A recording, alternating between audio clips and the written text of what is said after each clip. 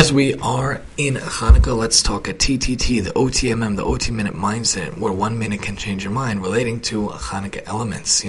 Oftentimes in the beginning, when I was first cooking and baking, I was very against recipes. I don't know why, very stubborn, but over the years, I molded myself and I do recipes, and Baruch Hashem, Hashem gave me a gift that I could follow the recipe and make good products thanks to Hashem, thanks to God.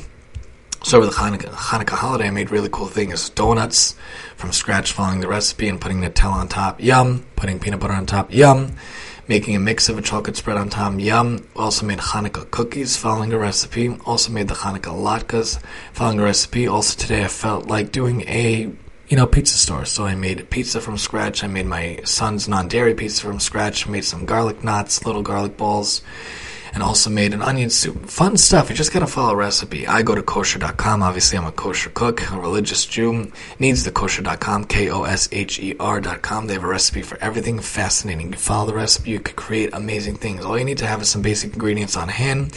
And of course, Tani's Takeout, I call it, Chef Tani.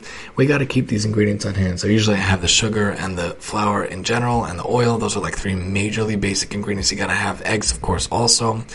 And I have the sugar on hand, the salt and the pepper, and the spices. My big six I have on hand: the garlic powder, the onion powder, the salt, the pepper, the paprika, the chili powder. Those I always have on hand. And then chocolate, cocoa, and confectionery sugar, regular sugar, baking soda, baking powder. Those are like the major things to keep on hand. You can really make almost everything from those basic things, and chocolate chips. Those are major things to have. But follow a recipe, it is fantastic. This is the OTMM.